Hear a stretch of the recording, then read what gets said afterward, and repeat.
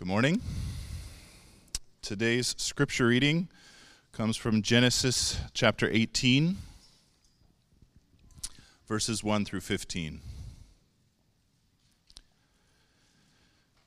And the Lord appeared to him by the oaks of Mamre as he sat at the door of his tent in the heat of the day. He lifted up his eyes and looked, and behold, 3 men were standing in front of him.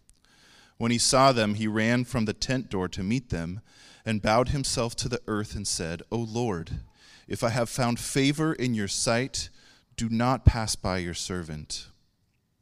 Let a little water be brought, and wash your feet, and rest yourselves under the tree, while I bring a morsel of bread that you may refresh yourselves, and after that you may pass on.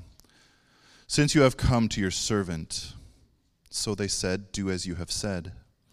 And Abraham went quickly into the tent to Sarah and said, Quick, 3 seahs of fine flour, knead it and make cakes. And Abraham ran to the herd and took a calf, tender and good, and gave it to a young man who prepared it quickly. Then he took curds and milk and the calf that he had prepared and set it before them. And he stood by them under the tree while they ate. They said to him, Where is Sarah, your wife? And he said, She is in the tent. The Lord said, I will surely return to you about this time next year, and Sarah your wife shall have a son. And Sarah was listening at the tent door behind him. Now Abraham and Sarah were old, advanced in years. The way of women had ceased to be with Sarah. So Sarah laughed to herself, saying, After I am worn out and my Lord is old, shall I have pleasure? The Lord said to Abraham, Why did Sarah laugh and say, Shall I indeed bear a child now that I am old?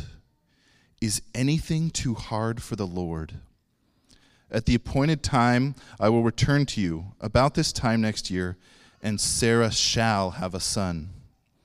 But Sarah denied it, saying, I did not laugh, for she was afraid. And he said, No, but you did laugh. This is the word of the Lord. Thanks be to God.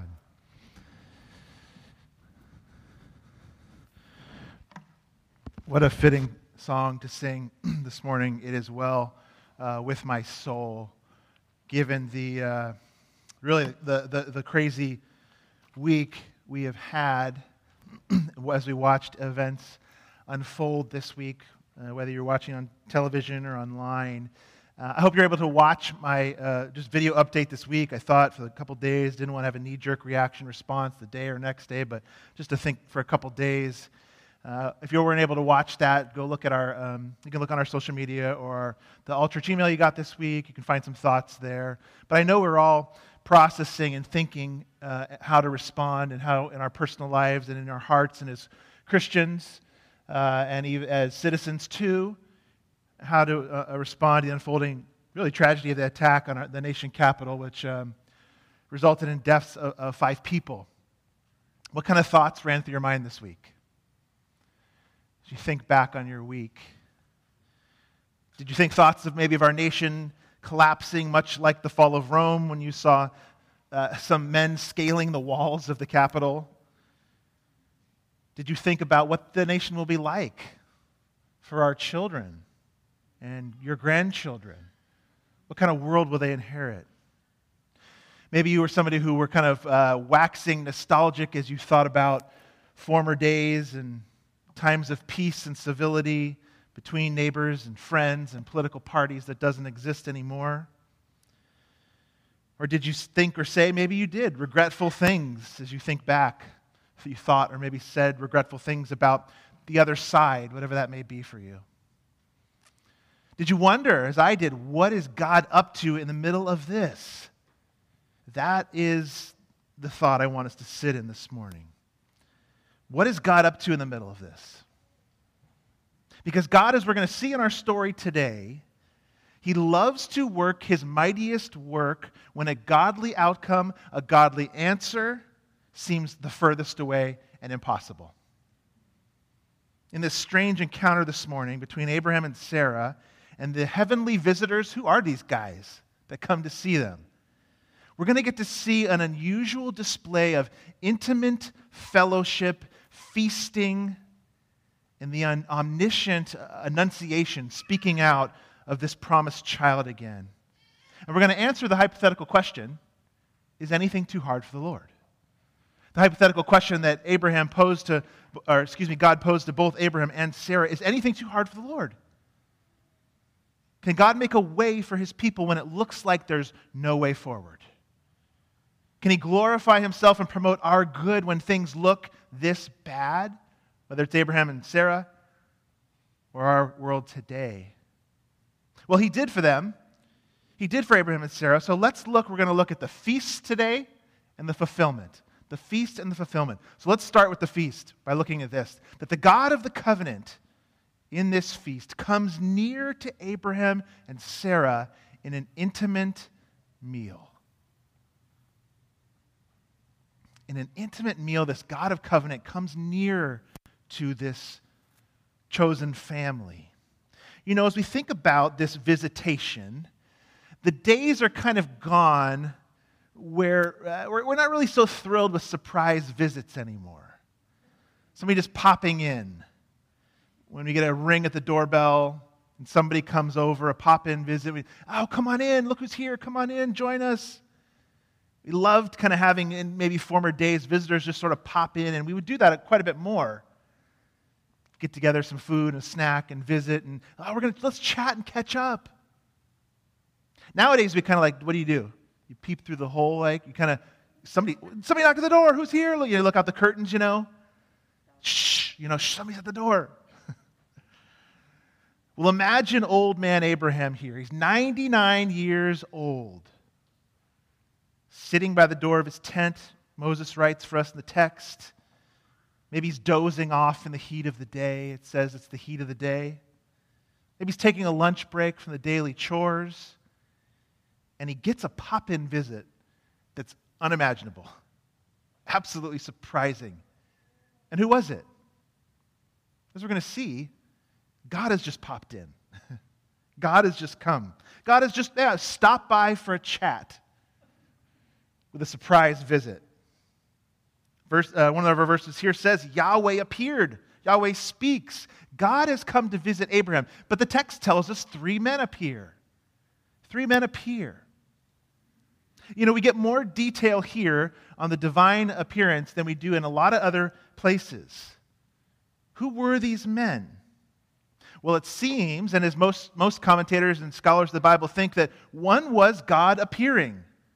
Somehow, some way, like a man. Some have maybe even conjectured the pre-incarnate Christ appearing. But it's a theophany is the word, an appearance of God, probably appearing with 2 angels. As we know, as the story continues, 2 angels are going to go on to Sodom in a couple of weeks. But this other one is a strange figure that is described as Yahweh. And as these 3 men appear to Abraham, what is his response?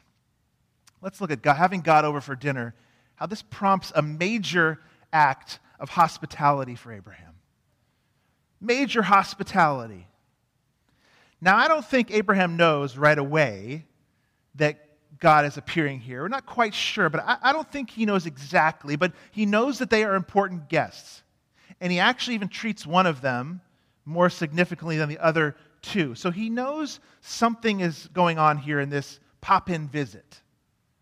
He runs to greet them. That's one of the ways we know. Old Testament men did not pick up their robes to run out to the driveway. They just didn't do that. You just see how it looked right there, right? You don't do that as an Old Testament man. They didn't do that. Think prodigal son returning home and the father running out to meet him. Same thing. When they run, it's a big deal. And he runs and he bows to one of them and calls one of them Lord. And that term Lord there could even be a term used for God or worship. So at the moment, at least, when Abraham goes to greet the 3 guests, at the very least, he knows something rare. Something special is happening in this pop-in visit. Something unique. And he says to them, look at verse 3 with me. And, O Lord, if I have found favor in your sight, do not pass by your servant. He clearly understands there's something otherworldly going on here. And he quickly pulls together a feast in hospitality, as we said in our pointer, with some major hospitality. He becomes the chef in the kitchen, giving orders to prepare a feast. And the text implies a quick haste here. It says, quick, Sarah, bake some cakes, some bread, some loaves. Quick, roast the best calf. Hey, guys, kick off your shoes. Put up your feet, and let's get you cleaned up a little bit. Kind of like, think of Carson from Downton Abbey back in the kitchen going, here, go, here, go, here, go. That's what we got here with Abraham. Making sure the feast is ready for the nobility. Something to drink, wash up, bread and meat. And it's a lot, actually. It's a lot for these 3 people because we even get the amount there. It's way more than what 3 people would need. I think there's a call here for us to remember godly Christian hospitality. It's not the main point of this passage by any means. But it's clear, even as the writer of Hebrews comments on Abraham's hospitality.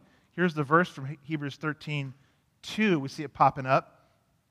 We got that slide coming. There it is. Do not neglect to show hospitality to strangers, for thereby some have entertained angels unawares. That's kind of what's going on here. Abraham is showing a hospitality, and the writer of Hebrews picks up on that in the context of Hebrews 11, 12, 13, where he's talking about all these people of faith. One of the things I'm concerned about post-COVID, and you probably are too, is that we'll all have gotten really used to not letting people in our homes. And we'll cease to do it.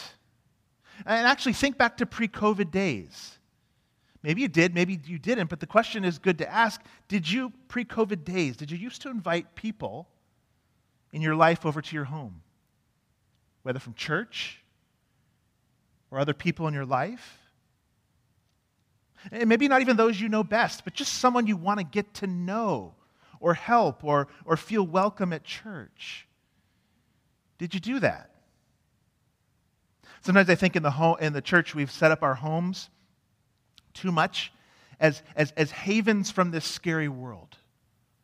To kind of bunker down in, we get a ring on the doorbell. What? Did you invite somebody? Did you invite somebody? What? This haven from the scary world. When I think it's to be more like Rosario Butterfield said in her great book, it was the gospel comes with a house key. She said this about hospitality. Those who live out radically ordinary hospitality see their homes not as theirs at all, but as God's gift to use for the furtherance of His kingdom. They open doors. They seek out the underprivileged. They know the gospel comes with a house key. Let God use your home, she goes on, apartment, dorm room, front yard, community gymnasium, or garden for the purpose of making strangers into neighbors and neighbors into family. Because that's the point. Building the church and living like a family, the family of God. As we think in gospel terms, when God has opened the door of His house to us by gracefully adopting us into His family and His house, how can we keep our door closed to others? How can we keep it shut from the stranger or from others in our congregation who we don't know or who aren't well known in the congregation? And some might say, well, I'm just an introvert and a homebody. I can't do that. That's just too hard for me. Well, personality type doesn't excuse us for ministry. It just means that the introvert has to prepare differently than the extrovert does to fellowship. You just got to prepare differently. And Abraham does it. The 3 men sit to eat, and he stands by in the place of a servant, a butler in hospitality. Why does this matter? Why does hospitality matter? Here's why. Because we'll see in the text, God partaking in the meal gives a peaceful reassurance to Abraham and his family when God eats the meal with him.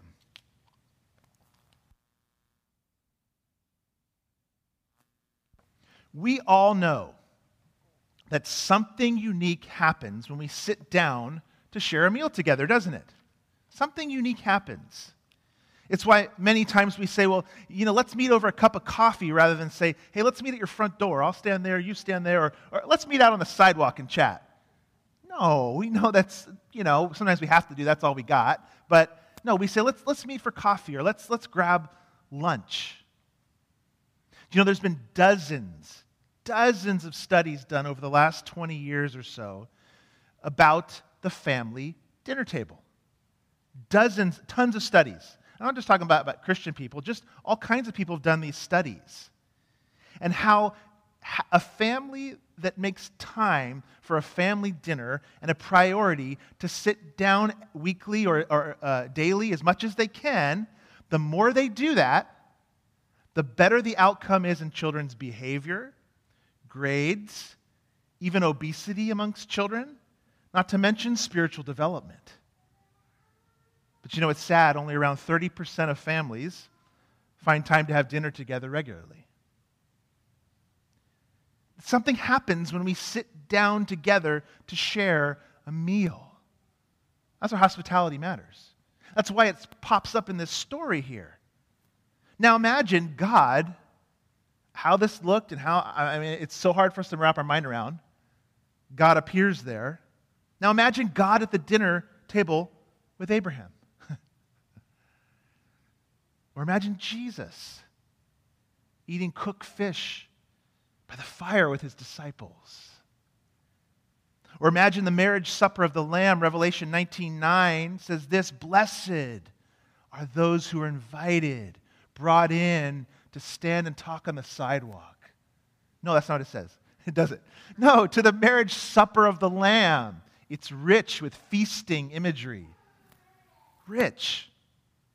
What would that be like to sit with Jesus and share a meal? To ask, hey, Peter, pass the rolls, right? To feast in the pure joy of drinking the wine of heaven as we worship the vine that he speaks of again. I don't know, but I want to be there. I want to be at that feast because something happens uniquely and special when we eat together. And I want to be there because God will be there. And he's here at this story with Abraham. Think what intimacy and unreserved familiarity God is willing in this moment with his servant to give him.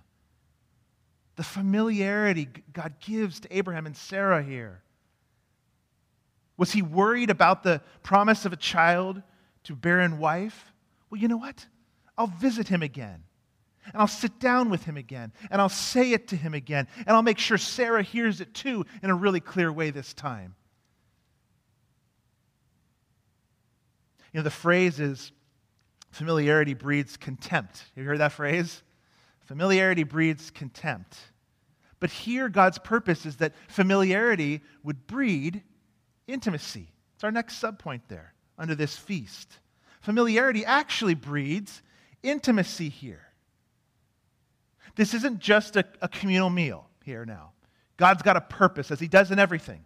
As he sits down with Abraham, and Sarah's there too, and these other two men, probably angels. It's not just a communal meal, like we might talk about with hospitality, but it's to be an intimate moment for these few people, where God would guarantee again to him the covenant of having a child to bless the world. You might say it's like a ratification, a reassurance, a putting into place the covenant, a ratification of it. Meals were used for that a lot in the Bible and in ancient cultures. And we still use meals today. Think Thanksgiving. It's like a recommitment, a ratification of the family friendship bonds. And if you think about it, actually the entire Old Testament, most of their sacrifices and rituals are symbolically tied to doing what? Eating and drinking. It's all over the place. Again, I thought even about us taking the Lord's Supper again today. Because what do? We eat and drink the Lord's Supper. Or how about this beauty? Look at this one here. Matthew 19:5.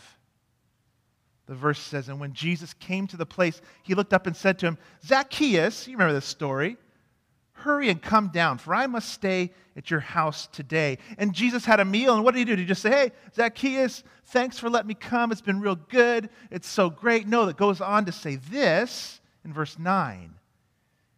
We see that one coming up, guys.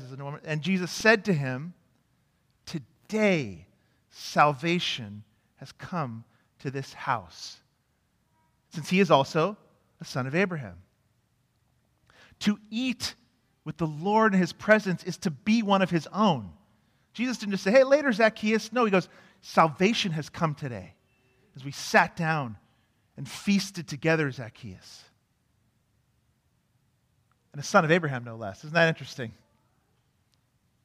May we think more about our hospitality, the ritual of food and what it means, and our call, your call, to be close with God's people and with God in intimate exchange, which happens in this feast, this strange, weird setting where Abraham and Sarah cook a meal for God. Well, there's a purpose to this meal. There's a purpose to this feast, as I've already said. Let's take a look at it now in our second and final point today.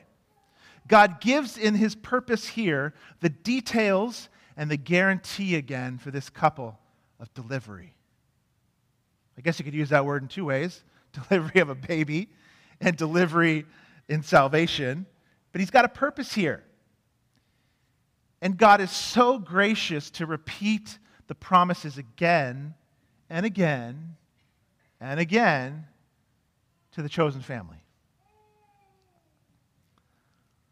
But somewhere in the midst of this meal, they come to Abraham and they ask him, Abraham, where's your wife? Where's your wife in all of this? Where is she, Abraham? And at this point, Yahweh speaks. Look at verse 10 there. Whenever you see the Lord capitalized in your Bible like that, L-O-R-D, it's speaking of Yahweh. In verse 10, the Lord said, I will surely return to you about this time next year, and Sarah, your wife, will have a son. And Sarah was listening at the tent door behind him. Now here, at this moment, if they didn't before, the lights must have gone on for Abraham and Sarah. The lights had to have been just flicked on for them. Have you ever had that happen? Lights kind of flick on in a moment. All of a sudden you recognize someone. You're like, oh, it's you. I was walking this past week back on Holly by the Dahlia Fields, and I passed Susan Burkett from our congregation. Maybe she's watching, streaming at home online. And I just passed her, and we were walking. She was on one side, I was on the other side of the road, and I had a hat on, and she had sunglasses and a hat, and we both kind of politely waved, hey, just kind of passed each other. It was 50 steps later that I went oh, that was Susan. I had one of those kind of light flashing on moments. It kind of dawned on me. Well, with Abraham, imagine here, when he hears, where's your wife, Sarah? How does he know her name? How do you know my wife's name? And then he speaks and says, I will return to you, I will visit you, and I'll give your wife Sarah a child. Well, if he wasn't God, then he's got a pretty big issue with this man, doesn't he? Next year, Isaac will be born. He probably was absolutely floored in this moment. Much like the men on the road to Emmaus. Do you remember those guys when Jesus reveals himself to them? They're with him after the resurrection now. They're unable to recognize him. And again, he eats a meal with the two of them again. Look at the verses from Luke 24. When he was at the table with them, he took the bread and blessed it and broke it, and he gave it to them, and their eyes were opened. And they recognized him. And then he vanished from their sight. What was that like? And they said to each other, did not our hearts burn within us while he talked to us on the road when he opened us the scriptures? An appearance over a meal where the light went on like that. And here we've got it with Abraham and Sarah too. But Sarah's not so sure yet. She's not so sure yet. And we can't blame her. We can't fault her.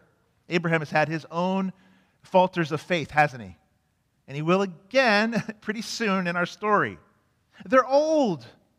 They are old, the text says. They are advanced in years, to put it nicely. And Sarah laughs to herself now. But let's look at this laugh, and let's look at the fact that God knows a disbelieving laugh is really the story of our sin. Come on, God. We're both so old. Can I really bear a child at my age? It's not possible. It's physically impossible. Now, here's the story of our sin. Well, Abraham laughed last week in the hilarity of the impossibility mixed with belief. We called it last week the touching symbol of faith struggle when Abraham laughed. But here we know that Sarah's is mixed with a bit more unbelief because God acknowledges it. So either at this point, Abraham either hasn't told Sarah the promise yet, or at this point, she doesn't quite buy it yet. I hope it wasn't the former. If it was, then it's Abraham's fault. But it seems that more likely at this point she was still really struggling, and understandably so, since she'd be the one that would carry the child at 99. So right now the two spouses didn't see eye to eye on this one, and they were mismatched in faith right now. They were mismatched. And he says, why did Sarah laugh? Again, proving his omniscience, that nothing can be hidden from his eyes, even if you laugh to yourself, and Sarah denies it. Look at verse 15. But Sarah denied it, saying, I didn't laugh, for she was afraid. And he said, no, but you did laugh. Whoa. And there the story just ends. The story just ends there at that point. He sees inside her, oh no, but you did. And isn't this the story of our sin? Last week we talked about sin as a self-manufactured solution to not believing the promises of God.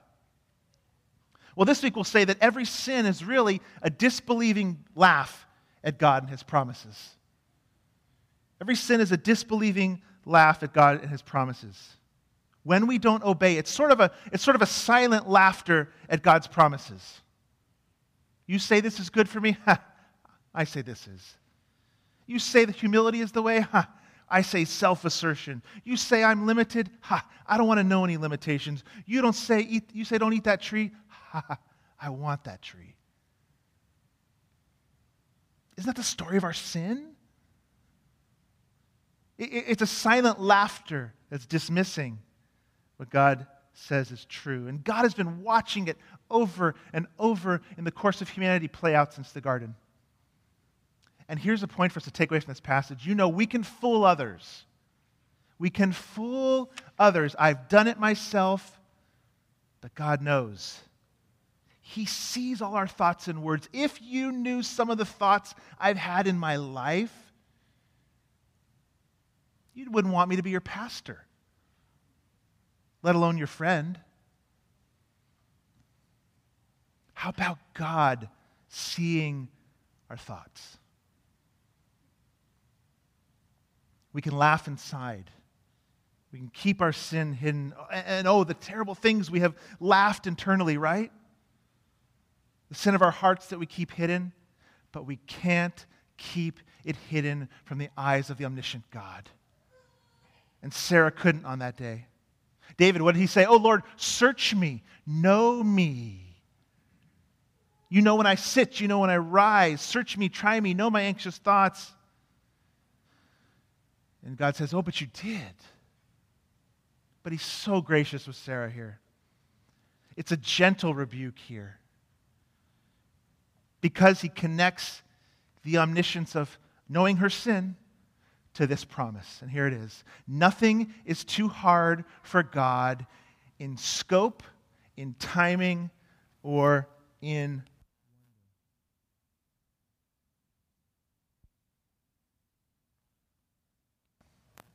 He repeats the promise, even again for Sarah's sake here. He repeats it again. That He has set the scope and the timing and the absolute magnificent wonder of it all. Look at verse 14. He said to her, is anything too hard for the Lord? At the appointed time, the time and scope here, I will return to you about this time next year, and Sarah shall have a son. There's an appointed time. Next year, I guarantee it, you will have a son, 99-year-old Sarah, 100-year-old Abraham. Can you imagine? I mean, it's just the image of a 99-year-old woman with a swollen womb. Now, they lived a bit longer still at this time, but still, by admission of the text, they were beyond years. It would have been a really astounding, incredible sight. Appointed time, you'll have a son, Isaac, which you remember means what? Laughter. Laughter. And then, you know what, Sarah? You will really laugh. You will laugh giggles of joy and delight with the son that comes. There seems no way, doesn't it? There seems no way. It cannot happen. Mary said to the angel, how will this be? I'm a virgin. Is anything too hard for the Lord? Anything. If he has the omniscience of all things, as he did with Sarah, but you did laugh, doesn't he also have the omnipotence to accomplish all things? He does, and he will. And the realities of these truths in that moment must have transformed Sarah's life. The first time she felt the baby kick, the first time she felt it, you got to be kidding me. And we don't want to leave her in this state of unbelief. It's not fair to Sarah. Hebrews says this about her. By faith, Sarah herself received power to conceive, even when she was past the age, since she considered him faithful, him to accomplish, him faithful who had promised. Therefore, because of that, from one man, and him as good as dead too, that's a funny way to say it, were born descendants as many as the stars of heaven, and as many as the innumerable grains of sand by the seashore. By faith, life was born inside her. By faith, the unthinkable would happen. In my faithful, all-powerful God, he's promised it, then he will do it. That's what they thought. And that's what they believed. And that's the point of this passage. Not just the hospitality. This is the point. Is anything too hard for God? Nothing. What seems more unlikely than even this, that dead spiritual hearts will be brought back to life in faith? What is more impossible? What seems more unlikely? You were dead in your trespasses and sins, but Ephesians says, but God. Is anything too impossible? But God, being rich in mercy, because of the great love with which he loved us, even when we were, dead, not mostly dead, really dead. Even when we were dead in our trespasses, made us alive together with Christ. And that's the definition of grace. You were dead. By grace you've been saved, Paul says there. And raised us up with him and seated us with him in the heavenly places in Christ Jesus. So here's what that means this week. In the middle of all this turmoil, if nothing is too impossible for God, then here it is. All of this means we don't need anything bigger to believe in than that. You don't need anything bigger to believe in than that truth right there.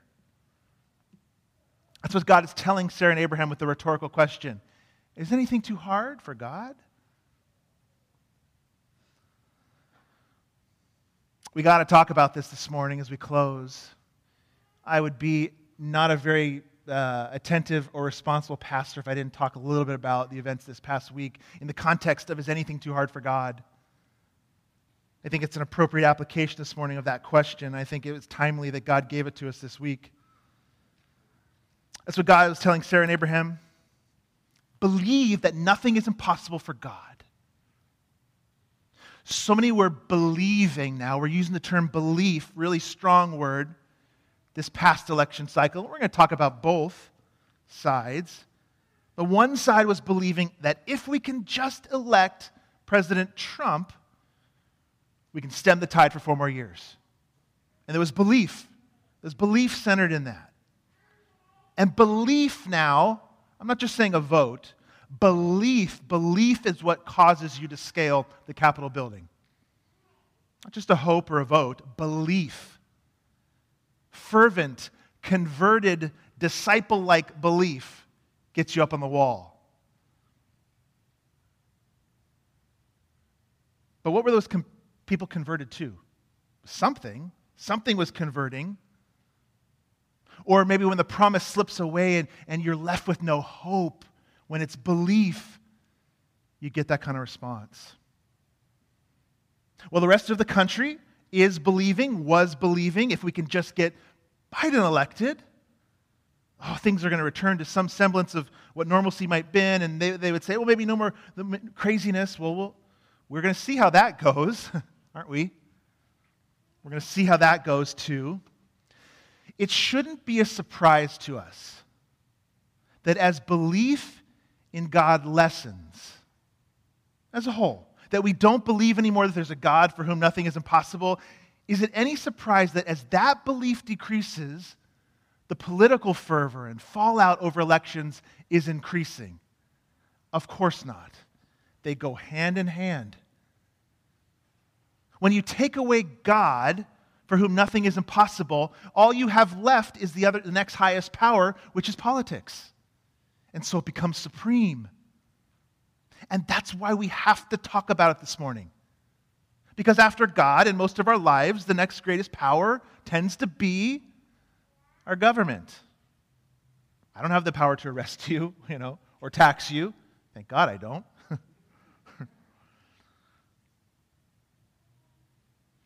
I think there is going to be, and I want to speak with all humility this morning, right alongside you, as not only a Christian disciple, but as a citizen as well. But I think there's going to be a little bit of a reckoning for the evangelical conscience post-President Trump. And I think it's actually going to be an opportunity for us. I think it's going to be an opportunity. I am not saying this morning, please hear this, I am not saying this morning who you should or shouldn't vote for in past elections or going forward. I'm not even pointing fingers even at individuals or Bethany Church this morning as we're going to talk for a minute about Christian nationalism. I'm talking church-wide, larger church here. So no reason to take this personal this morning unless the Lord convicts you personally.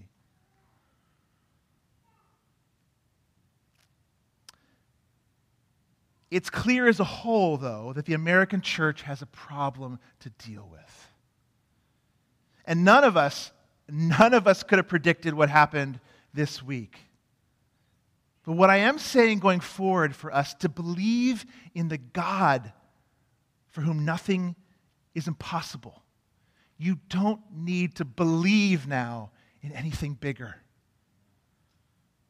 We have to live like we have bigger things to believe in. They got to see that.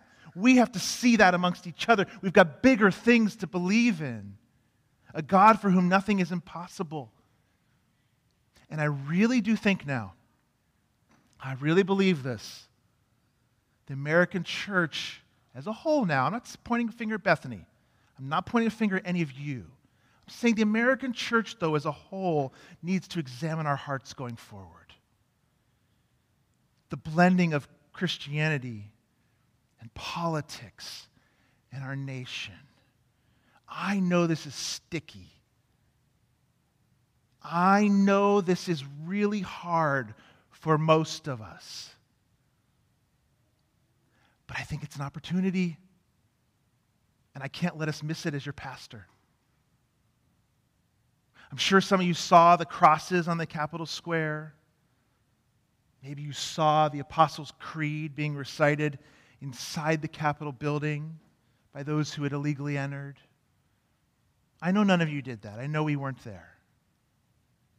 Or maybe you saw the Jesus signs being put right next to the signs for president. Maybe you saw the giant painting of Jesus with a MAGA hat on. That's not Christianity. And I'm not saying any of you think it is, but the larger church has got to look at this because the culture out there thinks that's what we think Christianity is. That's what they think. I'm not saying you think that today, but that is what the world at large thinks, that is what Christianity is coming to. We don't want that to be the message, right? That's not Christianity. That's a form of what we might call Christian nationalism, which is really idolatrous. What is it? It's a really hard term to define. It really is. But let's give a couple simple definitions if we can. Christian nationalism is when the nation and the nation's prominence, so let's think our nation now, America, in God's working and redemptive history, takes precedence over all else. That we would think that there's no way God can do this thing without America being out in front. We must have a prominent role in the final days. And most pastors, most people, you can't really get that from the Bible. You can stretch and pull some things, but we got to be careful. Because it might be likely that we have no place out in front in the final redemptive days. It'd be nice to be used by God in big ways in the final days, and maybe we will. We shouldn't guarantee that to people. Or another way to look at Christian nationalism is to communicate that being a Christian is a good thing, but being a strong American Christian is even better. When we communicate that our political commitment makes us a better Christian too, that's Christian nationalism. Or let's say, here's another way to try to make it as simple as possible. Let's say you found out a real, true fellow believer had a less than favorable view of our president or our nation. Would that make them less of a Christian in your eyes? How about this? Here's another one. If you hear me talking about this right now and you're thinking, you know what? I don't want to be part of this church. If that's the view they're going to have, it might be a bit of Christian nationalism. That's Christian nationalism.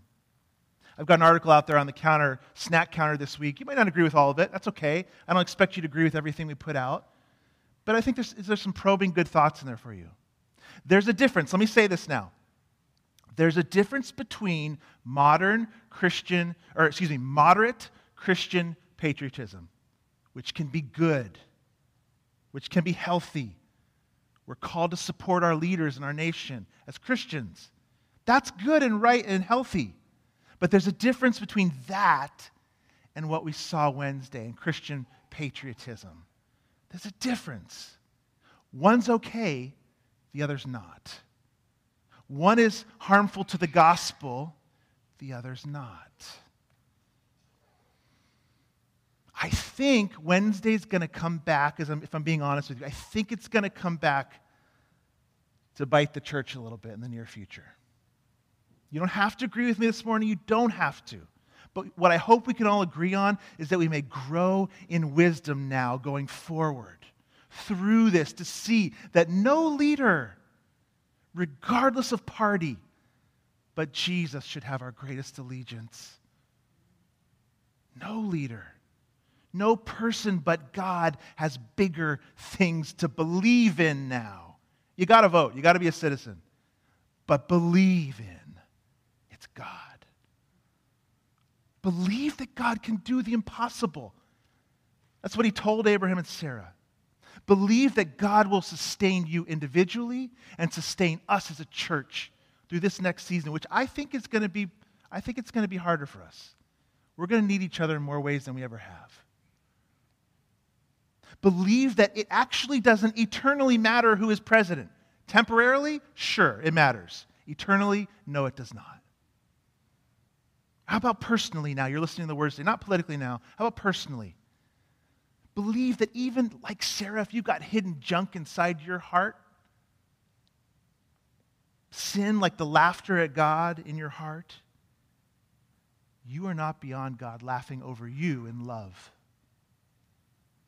And rejoicing and finding forgiveness in Christ. Believe as we leave today, wherever you're at on any of this stuff, believe this at least when you go today. Nothing is impossible for God. Would you pray with me? Oh, Christ, Messiah, King of all, ruler of all, each and every one of us is struggling this week with anger, with frustration, with confusion. But God, you're not a God of confusion. Let each and every one of us, you know the laughter of our hearts, you know the state of our hearts. Take the words today, whatever somebody doesn't need to hear that I said today, let it fall away. Whatever I did or your word said today, Lord, that each and every one of us need, by your Spirit, apply it in that unique way. Let us extend grace to each other these next few weeks as we all grapple with this. What does it mean to be a modern Christian patriot versus what might lead us into idolatry, Christian nationalism? And may the church be stronger with this opportunity going forward. For the name of the gospel we pray. Christ's name, amen.